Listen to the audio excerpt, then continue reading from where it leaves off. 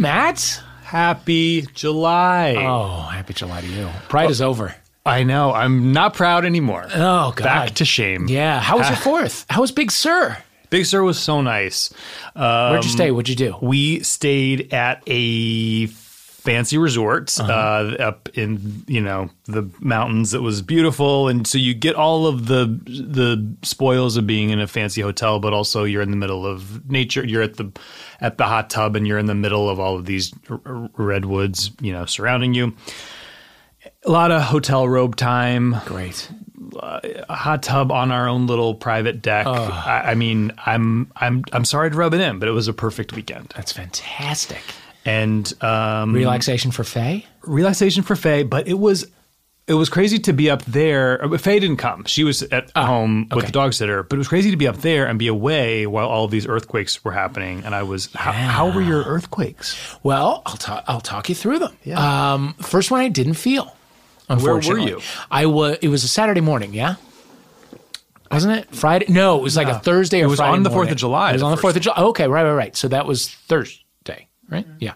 I was on my way to Sirius. And like not even, I was maybe a half a mile away from the house and Ben texted me, "Earthquake, did you feel it?" And I didn't feel it.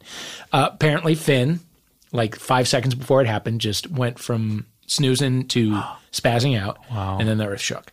And I felt a little gypped because I do like an earthquake. Right. And then I guess 2 nights later, we were at the little wine bar on our corner, Mirabelle at Burbank and Whitsett. Mm-hmm. And we were paying up, and suddenly those Edison bulbs just started swaying to and fro. Oh, yeah. I saw Ben's video of Yeah. The hilarious thing was everyone took it in stride. Like the bartender just sort of went to protect the wine glasses, which are stacked up on top of each other. Uh-huh. Everybody else was just kind of like, "Oh, it's an earthquake." And it just, the world rolled and it went on for a long time. You didn't feel it at all? No, didn't feel it. What's a long time? Long time is a minute and a half. A minute and a half? Yeah. Jesus. And it was the feeling of walking across a trampoline for like a minute. It was just very shaky and wasn't violent. Fun? It was weirdly fun. Oh God! There didn't seem to be any real damage. You turn on the news and it's like, here we're at the Vons where the Prego fell off the shelf or whatever. So it's like not. There wasn't that much damage. I think one house caught fire, but that was it. Yeah, it was great. The big one's coming. I would assume that the big one is coming. Yeah, we ordered bunch of earthquake kits for our house. We'll have a couple extra. Great. If it makes sense for you to head to Eagle Rock when the grid goes down. It just might. We've got you and Ben covered. Perfect. We spent the 5th of July at Disneyland. How was that? It was great. We have a friend whose wife works at Disney Animation, right? Okay. So she gets like the super employee pass. Uh-huh. And then her husband gets a pass that allows him to bring 3 extra people in. So there were 5 of us all together. Great.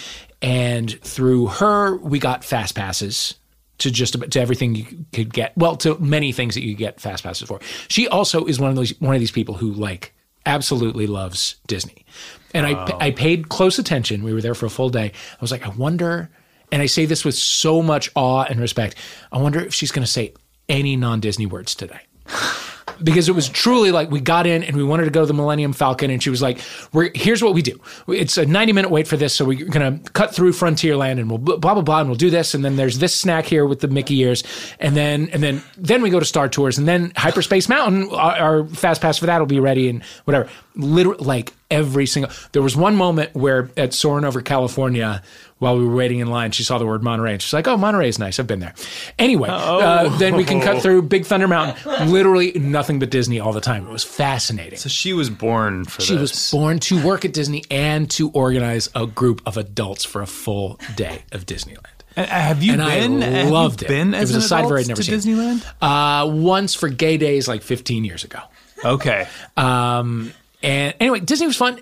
By the way, there's your straight pride parade. Like, if you're wondering where to fucking have it, that's it. Do it there. It is nothing but roving families and matching T-shirts. Mm-hmm. Like, groups of matching T-shirts. No two groups with matching T-shirts are the same. They're like snowflakes. Right. It was fun. We didn't get into the cantina.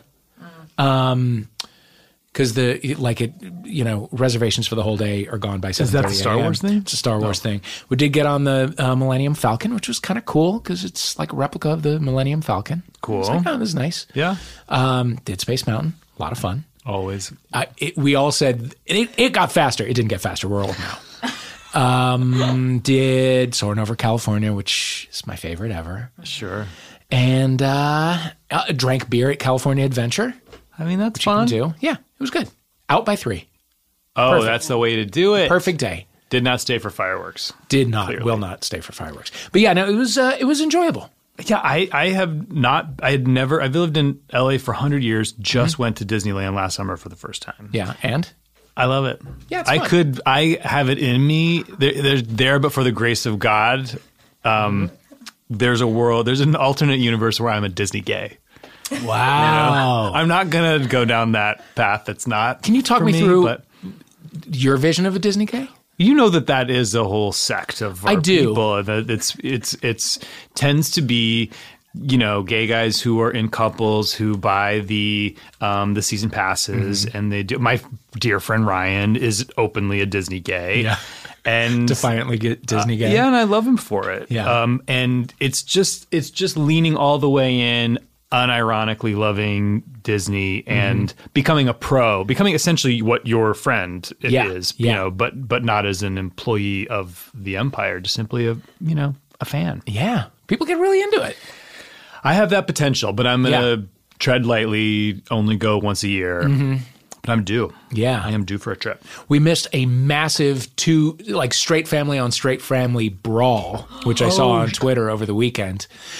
Two families just pummeling the shit out of each other. The grandmother gets all for Jazzy to throw some punches. She falls down.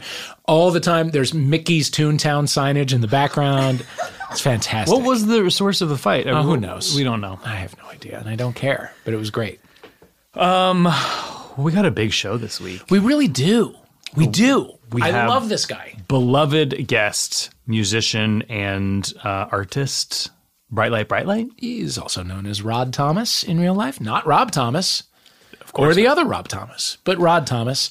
He is Welsh. He is a pop artist who has a couple of albums as Bright Light that are such pop joy. Yeah. I fucking love them.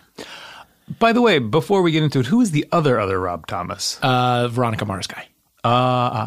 Okay. Yeah, not him. Not him. He also, if you happen to be, he usually does it in New York, occasionally out here in LA. If you are in New York and you read about a Romy and Michelle party, that is Rod Thomas's party. Go to it. He is a fantastic DJ. He plays great pop music. I got to get myself to that. I love Romy. I love Michelle. And I love Bright Light.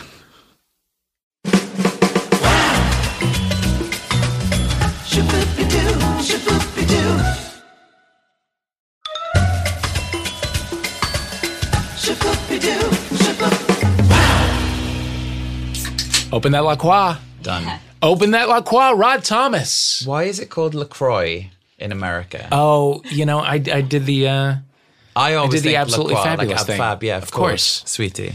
I don't, I'm not around La Croix enough to really say it. They have them at Sirius XM in the fridge, and they're free, and I like free things. I had a peach pear last night. It was absolutely disgusting. A lot of the flavors are really putrid. I They're think. really actually rotten tasting. Yeah. Yeah. Not a fan. You've got a berry. Your thoughts? I haven't tried it yet. Let me see. All right. This is as we speak. I wouldn't have deduced that was a berry flavor. Really? I can taste something. Yeah. But it could be, anything from like a citrus to like, the flavor of like a highlighter pen. It could be anything. May I? You may. Thank you. Okay. So it was a little too weak. Yeah. Yeah. That has a strong cough syrup flavor to it. Yeah, there was one called like Benylin when I was a kid, and I used to pretend to be sick so I could have it because it was really sugary and delicious. Really? So it's like someone has ordered like a Benylin and soda at the bar. Yeah. That kind of thing. Is that a thing? Would you do that? In Totally. Wales? I think that's called drank over here, isn't it? Oh, yeah, I guess it is. Or perp. Something. I've been trying to course. acclimatize to this country and learn my beverages. And you're into, we were talking a little bit about Drag Race, but I figured we should have this conversation on mic. Your thoughts? I am a huge fan of Drag Race. I've loved it since I first saw it when I moved to America because it wasn't airing in the UK at the time. Yeah. So the first time I saw it was like the Jinx Monsoon Detox season, and it's Great produced, season. great season. So many of my favorite queens. It's difficult at the moment though because it's on so much that you don't have the anticipation anymore, which is what I really loved. Like waiting for the next season kind of thing. Right. So it's hard because like there are so many queens, and when you live in cities that have so many queens performing that aren't of that kind of ilk of performer, Right. then you wish that there was a bit more of that. Like we were talking about Dina Martina, who is one of my favorite performers in any format or genre in the world, but that she wouldn't do well on the show. Exactly. So you see like how many more of those there are, like the Heclina or like Lip Syncer wouldn't survive on that show because it's not their format. Right. But I do think of it in like, as a musician, X Factor is not for me. I'd probably fail that. Yeah. So for drag, like RuPaul's Drag Race isn't for the kind of me's of the music world in drag. Sure. So as long as you can make peace with that, then it's cool. But pop music has been in the mainstream. Drag is kind of new to the mainstream. True. And it's not, the thing is, it doesn't drag people, no pun intended, like people like Dina Martina into the mainstream, but maybe in the final analysis, that's good for them. Yeah. Because then they get to continue to be the alternative. Yeah, because then people will see Dina as more of like a performer than a drag queen. Yeah. Which in theory, I think is really what she is. For sure. Oh my God, I just thinking about that Shen Yun poster that she did on her Instagram. Did you see that? I haven't seen it. She just like superimposed her face over the Shen Yun image, and it just killed me. I love her. Slain. What is Shen Yun? Do we know yet? No, I had to Google it after seeing that image because the image made me laugh so much. It's like all over LA. Yeah, it's some show that apparently they do every year, which I've never seen anywhere before. Yeah. But yeah, do you know what it is? I don't know. Like, I feel like it's the same joke. It's like it shows up every year on billions of posters. And I know it's like culturally. There's even TV commercials for it too. When I still had cable, they would be like Shen Yun, like finally back or whatever. And I was like, I didn't know that it left. Or that it even came to begin with. Well, what it is. What's the last thing you saw on stage that you loved? Ooh, on stage, I saw. I think it had like a really limited run in New York. So my old keyboard player and drummer from London, they're part of this theatre company called Theatre Re, and they did a show at the New Victory in New York called The Nature of Forgetting. Yeah. And it is an incredible physical theatre piece about dementia, early onset dementia, and they used physicality and the songs and the score and everything to explore what actually happens in your brain when you start to forget facts and like unraveling truths and re-remembering them and like slowing and speeding up memories. And it's one of the best things I've ever seen on stage. I saw that just before I came here. Really? Yeah. Where did that open in New York? It did, and it was just on last weekend. So I've given you some utterly useless information. Okay. But you should look them up. It's Theatre Re. Okay. Spelled the English way. Okay. TheatreRe. Spelled the fancy way. Yeah. Okay. The posh way. You're wearing an I Still Don't Know Her t-shirt. I am. In honor of Miss Mariah Carey? I would say in homage, awe, and delight of Miss Carey. Yes. Okay. What are your thoughts on was it Caution? Caution. It is Caution. It is Caution. It always will be Caution. I think it's her finest album. Really? Yeah. I think it's incredible. I listen to it all the time. I've been going for runs every morning down like Sunset Boulevard listening to Caution, like just feeling really fierce and like lip syncing at people's mansions as I'm going past it. Just telling them to get the fuck out. Telling them, yeah. How about you get the fuck out? In? Yes. I think it's a great record. And listen, I am a lamb. I'm a proud lamb. I would say maybe even an ewe at some point, educating people. But I'm not like an idiot. I'm aware that not everything anybody has released is perfect. So, I'm never going to tell you to go and buy Charm Bracelet on iTunes, but I am going to tell you to buy Glitter because that deserved a second chance. Glitter definitely deserves. She's an amazing a second lyricist.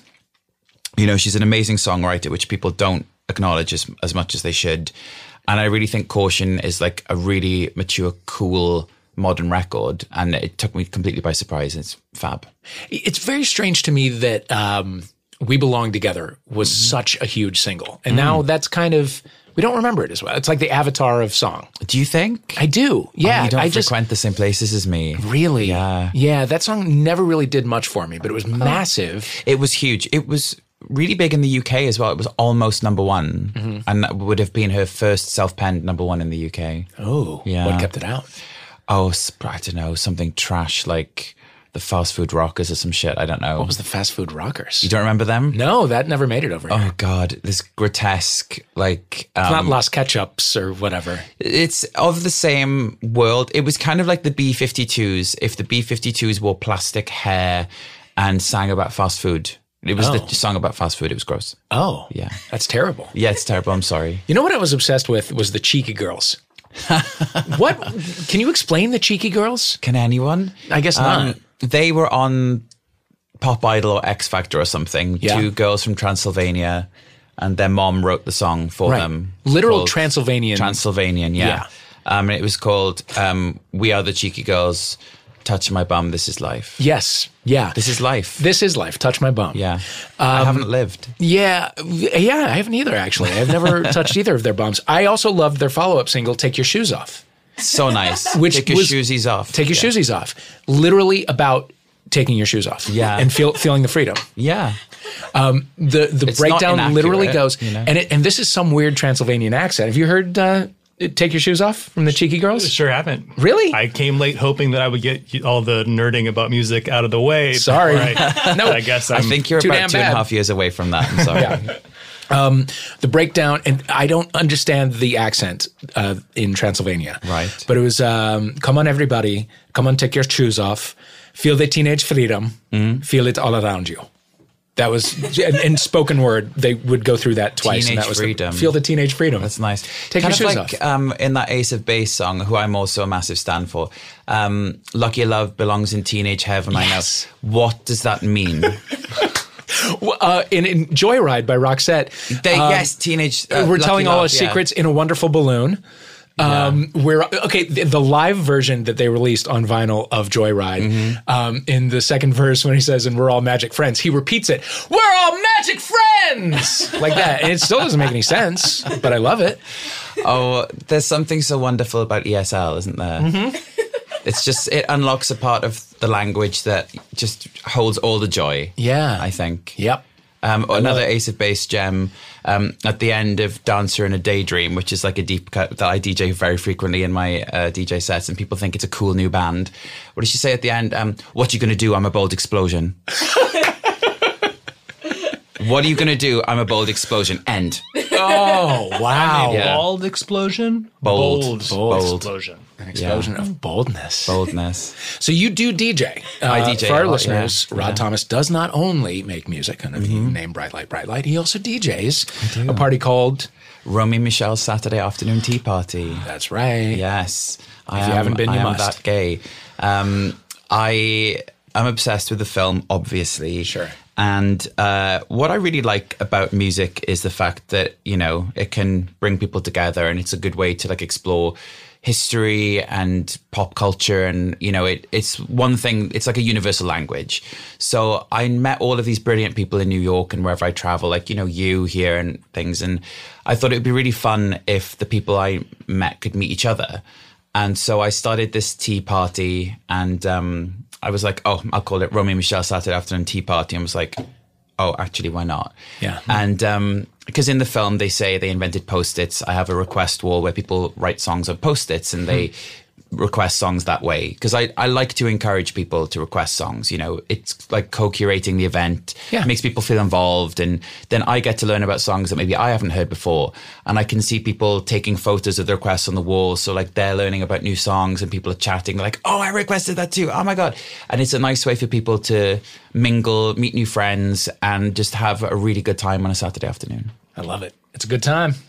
We need to attend next time we go to New York. Please do. It's every Saturday. And you've done it out here. You should do it more. I know. I was hoping to this time, but it didn't work out.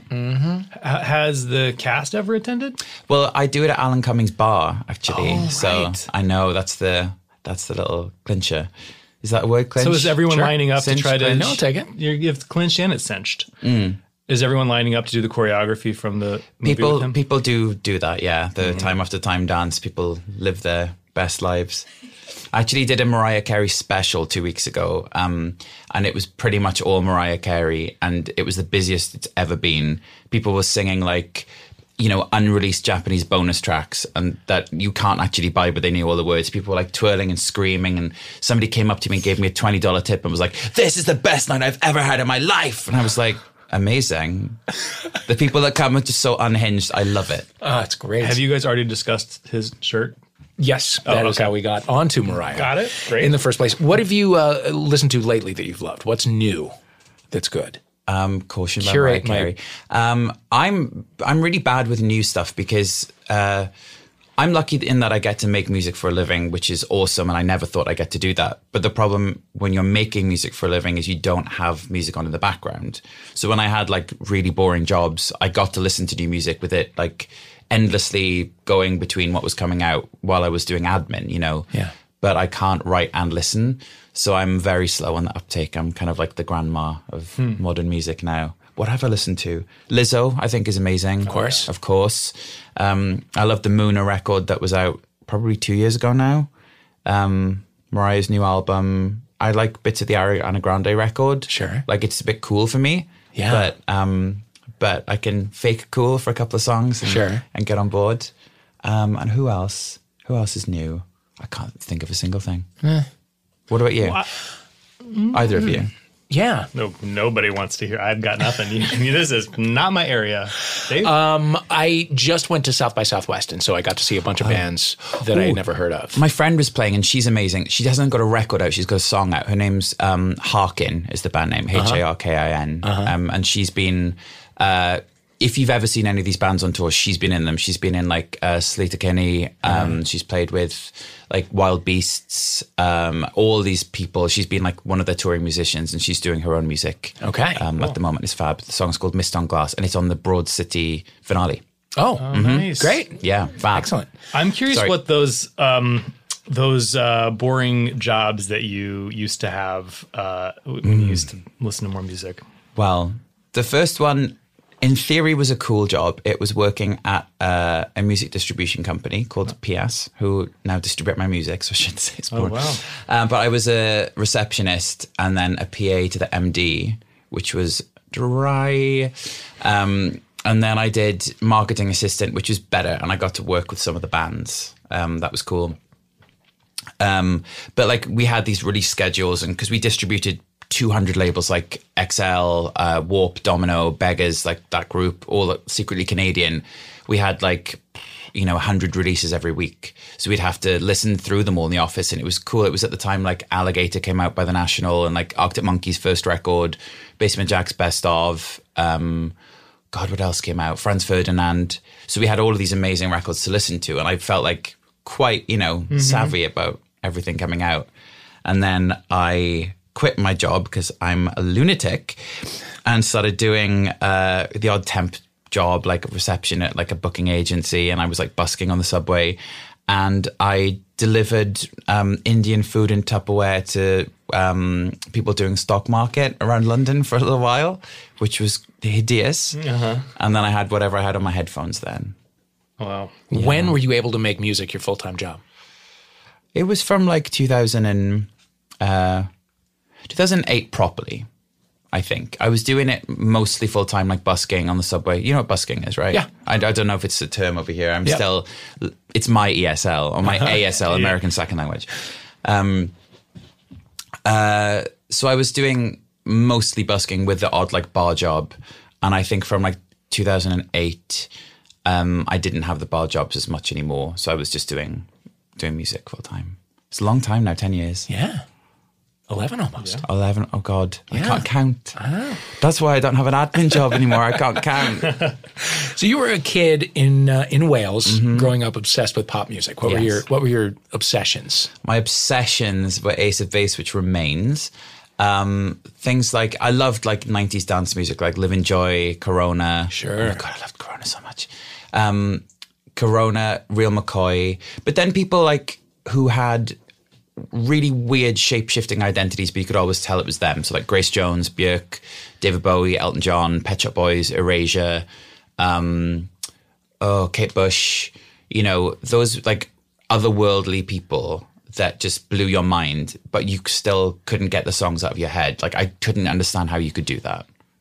That's what like really got my brain thinking. What were the charts like when you were like 12, 13? Oh, they were interesting. So like Ace of Base had huge singles, but then there was like a lot of, you know, that reggae kind of style, which Ace of Base tapped into, I suppose, or appropriated, should we say. And yeah, there were loads of like ballads. So it was Music Box era Mariah Carey. So like Anytime You Need a Friend was like huge, amazing, die for it. The UK charts were interesting. And I was one of those kids that would like listen to the charts, tape the charts, rewind. You know, I was very into what was popular. Yeah. And I didn't really understand why. And I think now it's because I was absorbing, you know, all of these worlds that I wasn't really part of. Yeah. What was growing up in Wales like? It was very calm. I'm an only child, as you can tell by my insane mind. I had a lot of time on my own. And we grew up in the middle of an old coal mining valley, but not in the village. It was like between two villages. So there was my house, farm behind, which had like no children on it. It was just the husband and wife, and like two houses together opposite, which was two old women, and then the road and sheep. Oh. So it was, and the radio, and God bless the radio. So it was odd. It's odd thinking about it now because I don't remember being like bored particularly, but I can't fathom what I did. But it gave me the time to like learn a couple of instruments and, you know, get very geeky about pop music and watch a lot of movies and TV and stuff and play video games. And like all of that has really shaped how I make music. I think I take lines from video games and like sounds, and like lines from movies have inspired stuff, and dance sequences from films. So I think I was just like a giant sponge, desperate sponge. You mentioned Elton John, and you've gone on to work with him many times, and I just love to hear what it's like to not only meet your heroes but then collaborate with them. It's absolutely fucking wild. What was your first meeting with him? So he has this management company, which is now called Rocket, and it was called 21st Artists at the time, I think. And I was sort of uptaken into them through my booking agent, who started managing me, and she was taken in. So, you know, it was just such a different world. I was busking on the subway and making like random little folk music because I didn't have any money to make electronic music at the time. And they had a Christmas party, and all the artists were invited, and we all met each other. And so it was like me, Sophie Ellis-Bextor, James Blunt, Marina and the Diamonds, Bastille when he was still Dan Smith, and Elton John. And so you're meeting Elton John and you're just like, this is wild, you know, like absolutely wild. It's very hard to describe what that's like. I'm picturing him sitting in a throne, and you're ushered over to greet him. And keep that image. Why not? But that company, like, they would tell you as well, their skill set was maintaining and augmenting the careers of artists who were already established, they were so good at that. But they struggled a bit with the newer artists. So like myself and like Dan Smith, before he became Bastille, left the roster, and a few other newer artists. And I thought, well, that's my chance to ever be friends with him gone. And over the next year or two, I put out my my debut album, and he saw the review of it in Q Magazine, and he rang me. He was like, I've just seen the review. It's awesome. I'm really proud. And I was like, I was going to send it to you actually. And I've ordered it. No problem. And then he rang me the next week, and he's like, it's great. Come for dinner. So I went to his house for lunch, and you might have deduced that I'm quite ridiculous.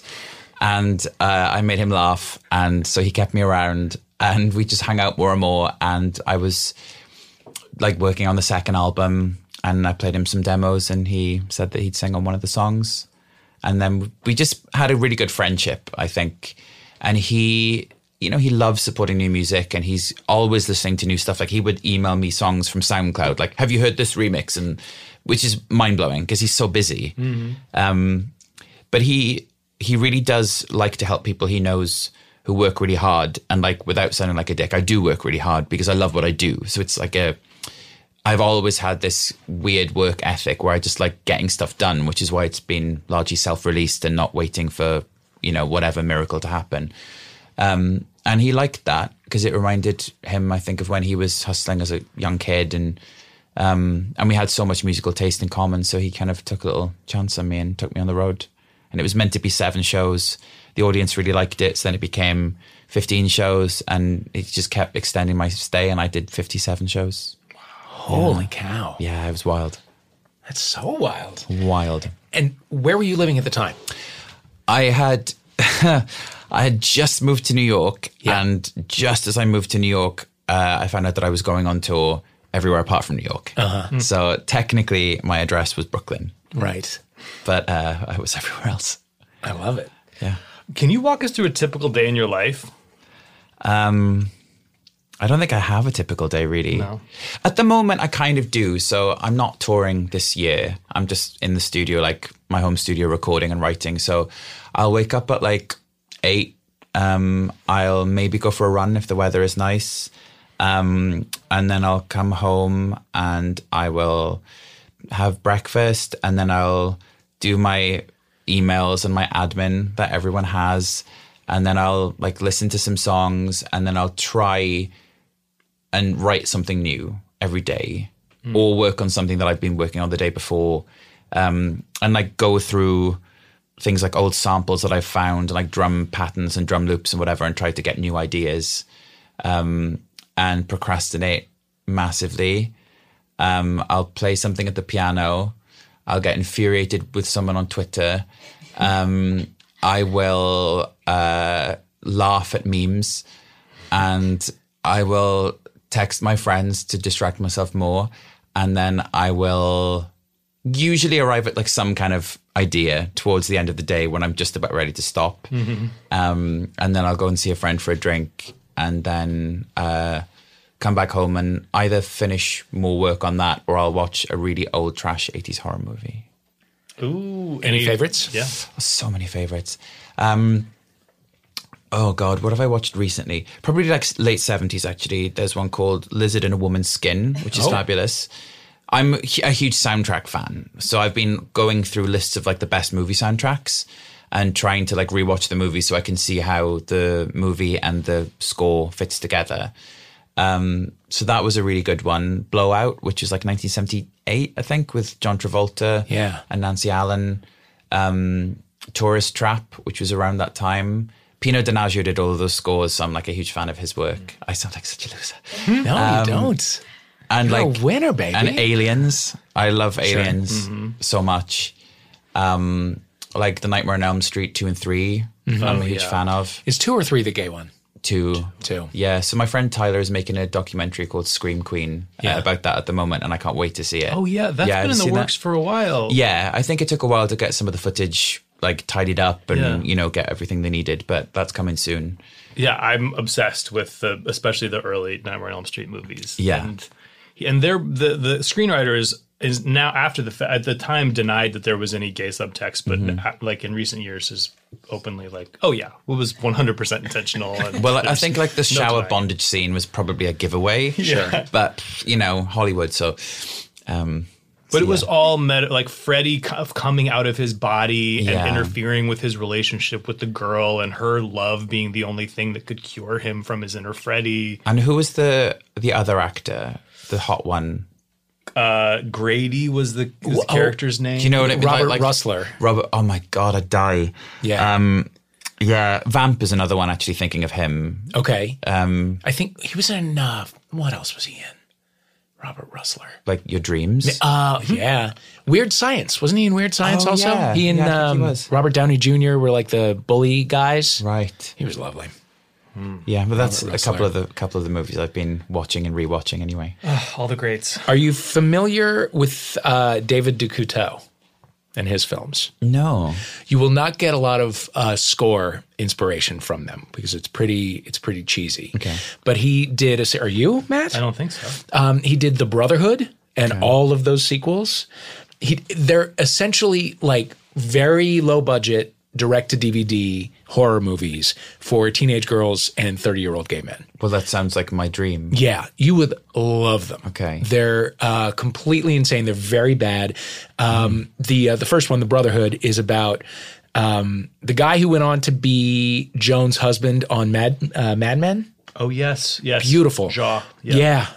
And he is a freshman at this college, and there's a fraternity full of vampires, and they have to find the most beautiful freshman to initiate so that the lead vampire can be reborn in his body and whatever, and they can keep the cycle going. And it's not homoerotic. It is homosexual. It is deeply super gay. Amazing. Did you ever see the deeply super gay vampire show that was on for a couple years? It was one of Logo's few original shows called. There was Dante's Cove, and then there was maybe that was Dante. There were two. There was Noah's Ark, and then Dante's Cove. The Lair, I think it was called. Oh, and then there was Dante's Cove. No, I don't know anything about Dante's Cove sounds like a sort of old romance novel written by someone wearing pearls, doesn't it? Yeah, sure. We should do a rewatch of some of those old Logo shows. Yeah. Yeah. Oh, yeah, for sure. They've got to be online somewhere. We're going to take a break. We're going to take our shoesies off. We're going to feel the teenage freedom. Touch our bums. And we will be right back with more of our friend, Rod Thomas. Cheeky girls! So cheeky. Cheeky.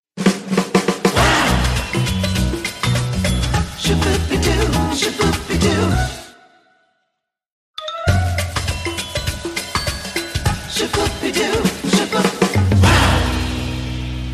We're back with Rod Thomas. So you, from the beginning, have been an out LGBTQ artist. Yes. Was that ever a question? You know what it was? So before I started releasing stuff as Bright Light, I went under my own name, and I was hesitant to talk about sexuality at that point, just because it's such a, oh my God, it's such a eye roll classification go-to for people. And that I saw people, and that was all they would be interviewed about. Also, at that point in my life, I was aware that there are prejudices within the music industry towards, certain sections of the LGBT community. Well, now QIA, but at the time, people were just sort of focusing on all the gay. And I just didn't feel confident. I didn't really want to talk about my personal life as much because I wasn't sure what I was doing. I was making music that I could make, but I didn't have the money or the production skills to make the music that I really wanted to, like I do now. And so I think I was just in a place where I didn't know how long I'd be able to get to do it, what my audience was, if I even had one. And I was insecure all around. And then when I did a few more demos and came out here actually in 2009 to work with Boom Bip, who maybe who's on Lex Records and part of Neon, who are amazing. We did these electronic productions, and I was like, this is what I am and this is what I want to do. And I created the pseudonym Bright Light. And weirdly, it was adopting a pseudonym that allowed me to be more myself. And from that point on, I was just I'm just going to talk about whatever, and it's important too because I'm comfortable with it, and it's important, And when you were kind of grappling with that question professionally, where were you personally? Were you fully out? Oh, yeah, I've been out since I was 17, yeah. But, it's just kind of the media is different now, and really gay people, other than Scissor Sisters, for example, who did inspire me to be more, fucking open about things. They were really the only big out group getting press for a lot of the 2000s.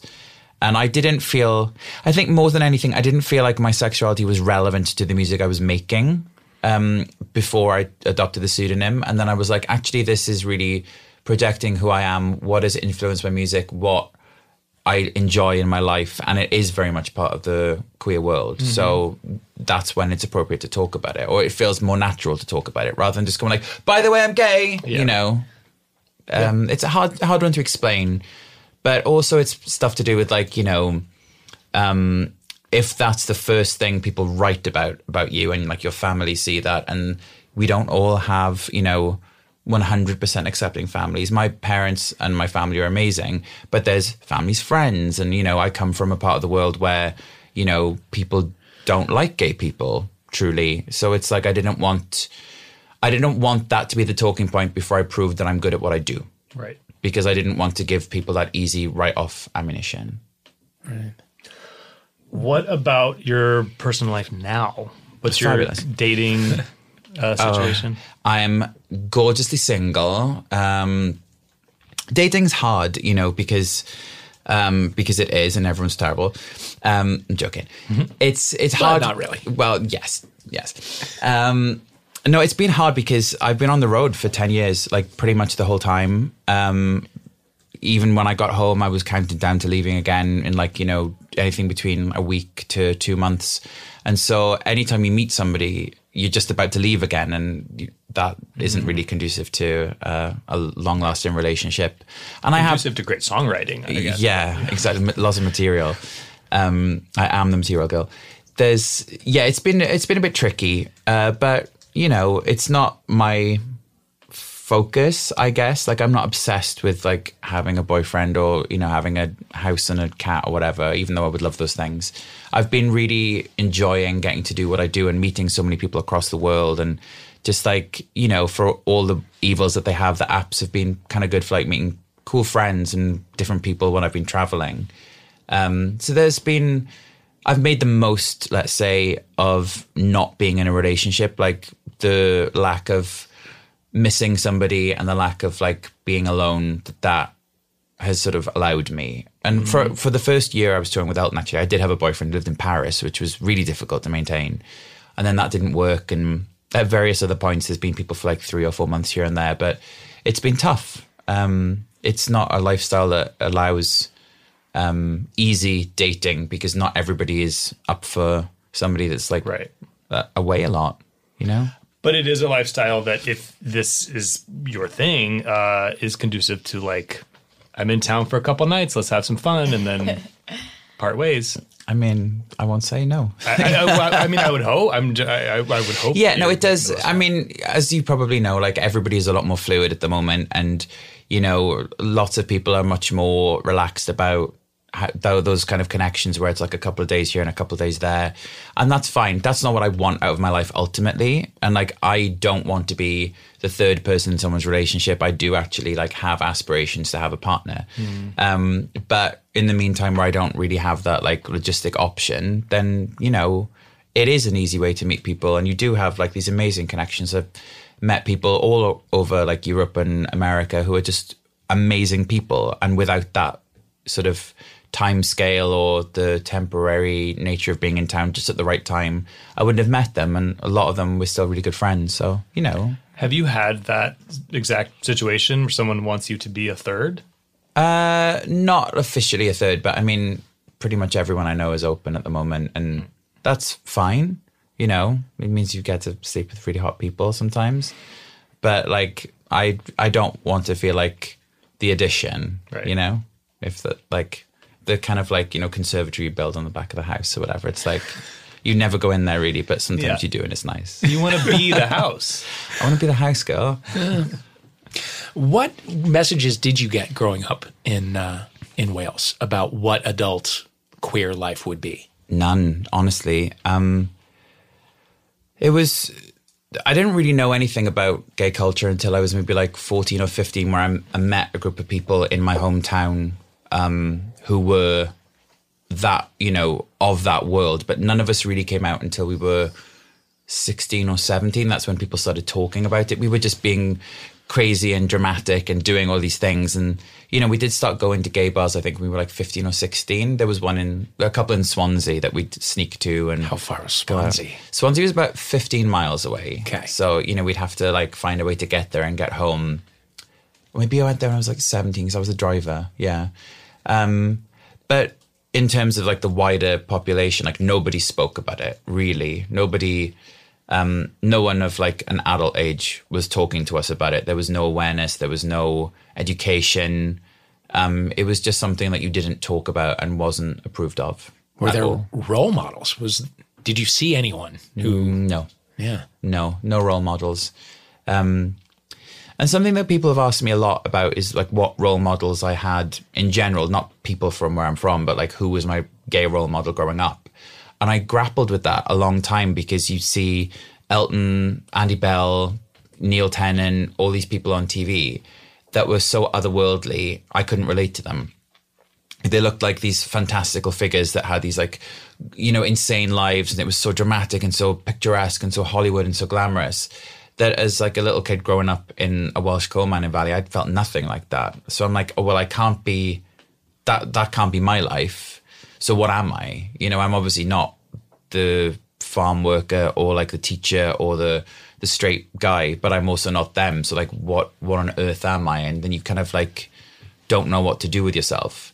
So then it takes those group of friends to sort of be like, oh, there's more of us. Sure. So we do exist, but what are we? And you kind of make your own fabulous, and then you kind of learn a way to understand what you are. But like, oh God, that thinking about that coming out period again is just so gross, isn't it? It really is. I can't imagine what it's like these days. People think it must be easier, but I don't know if it is, because it's still such an issue, isn't it? And like your experience is always going to be traumatic, whether it's like, whether everyone else is gay or not, or whether your parents are liberal or not, your experience is still going to be like that moment of, well, there's no hiding after that. And I don't know how people will react. There are more role models now, but then also when you're 13, you get Instagram and you see the picture of the, 20 guys with the same shoulders and abs, in a pool. Mm-hmm. Like, that's got to be terrifying. I guess that's what gay means. Yeah, that's what I have to be. Yeah. I mean, I get very frustrated with the representation of the LGBTQIA world in general within the world, because there's a lot of backlash for people that aren't extreme and fabulous and, doing gender bending things. Like, I see a lot of shaming of people for being like, quote unquote, vanilla or being boring or whatever. And I desperately needed somebody like that when I was growing up to show you that, like, not everybody who is gay is like wild or exciting or challenging, or, you need to be able to see that like the world itself, the LGBTQIA world, is a spectrum, and people exist in every aspect of that, and they are 100% allowed to it. And if you're shaming people for being anything other than what you are part of the problem, in my opinion. So I get very frustrated by people like, saying that you're not challenging enough, or you're not extreme enough, or you're not representing enough. Like, everybody's representing something, and if you're not letting them do that, you're trying to make them not be themselves, which is what you're trying to say people don't let you do. Do you know what I mean? I do. And you're always broadening someone's mind. Yeah. I mean, you don't have to look different to be different. Everyone has thoughts, everyone has opinions, and people forget to listen. Like, don't keep telling people what they should be. Don't keep telling people what you are. Like, you can do that, and there are amazing artists that are very challenging and very inspirational. But you can also like watch how people behave and see that, some people don't have the giant voice that you do. Some people don't have the confidence or the background or the backup or the finance, or, not everyone's an artist, and that's totally fine. Like, it's okay if you don't create revolutionary art. You can do charity work, you can educate, you can calm people down, you can support people. There's so much need for people like that in the world, as much as like the forerunners. Like, if you think about like a football team, there's an attack, there's a defense, there's a middle ground. In tennis, there's defensive serves, there's offensive serves. In war, there's the front line, there's the back line, there's the ambulance drivers, everything like that. Like, you need to understand that everybody in the world needs everybody else to be doing something different for them as well, for everyone to survive. I think that's really important. Yeah. And which are you? Oh my God, I think I'm the one serving the cocktails. Great. We need it. Do we ever need it? I'm just the one DJing Ace of Base in the corner. Hey, last question is that there is a phenomenon known as the homophilia bump. This is true. For our single guests like yourself who have expressed an interest in meeting someone where just keep the DMs open and expect to be hit up. But who are you looking for? What is your type? Who need apply? Give us some physical types. Physical types. It's kind of like very broad. It's not that defined. Like, a beard goes a long way, but is not 100% necessary. You know, I've been known to make out with people that don't have a beard. He's open-minded. Yes, I'm open-minded. For me, it's really about personality more than anything. So people that make me laugh, like, go a very long way. I'm very much humor-driven. That's kind of like the main winner for me, really. Well, lead with a joke. Comedians. There you go. Think long and hard about the DM that you send to Rod Thomas. Please out do. there. Yeah. But, you know, the DMs are always checked. So from here, where are we going? Now, you're in Los Angeles for one more day. Yeah, for one more day. What's on your agenda? Ooh, lots of work. So it's a work, not a pleasure trip this time. So like lots of recording, going to the studio tonight, which is awesome. Working on the next album, which is always fun. Do we have titles? Do we have... We do, we but can reveal? I can't reveal it yet. Okay. Yeah, but it's going to be really fun. Like I'm having a really good time. The DJ parties that I do are really influencing this next album. Like I'm very much enjoying watching what people are responding to at the parties on the dance floor and just watching what gives people like joy or those emotional moments. And I'm trying to learn from all the songs that I'm playing what I'm enjoying the most and what I feel is maybe like missing from the other albums that I've done, or songs that I'd love to be able to sing on stage, and taking that energy and trying to channel that into something new. Okay. Not plagiarizing, I might add. No, of course.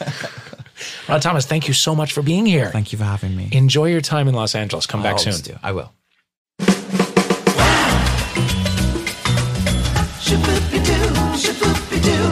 Bright light, bright light.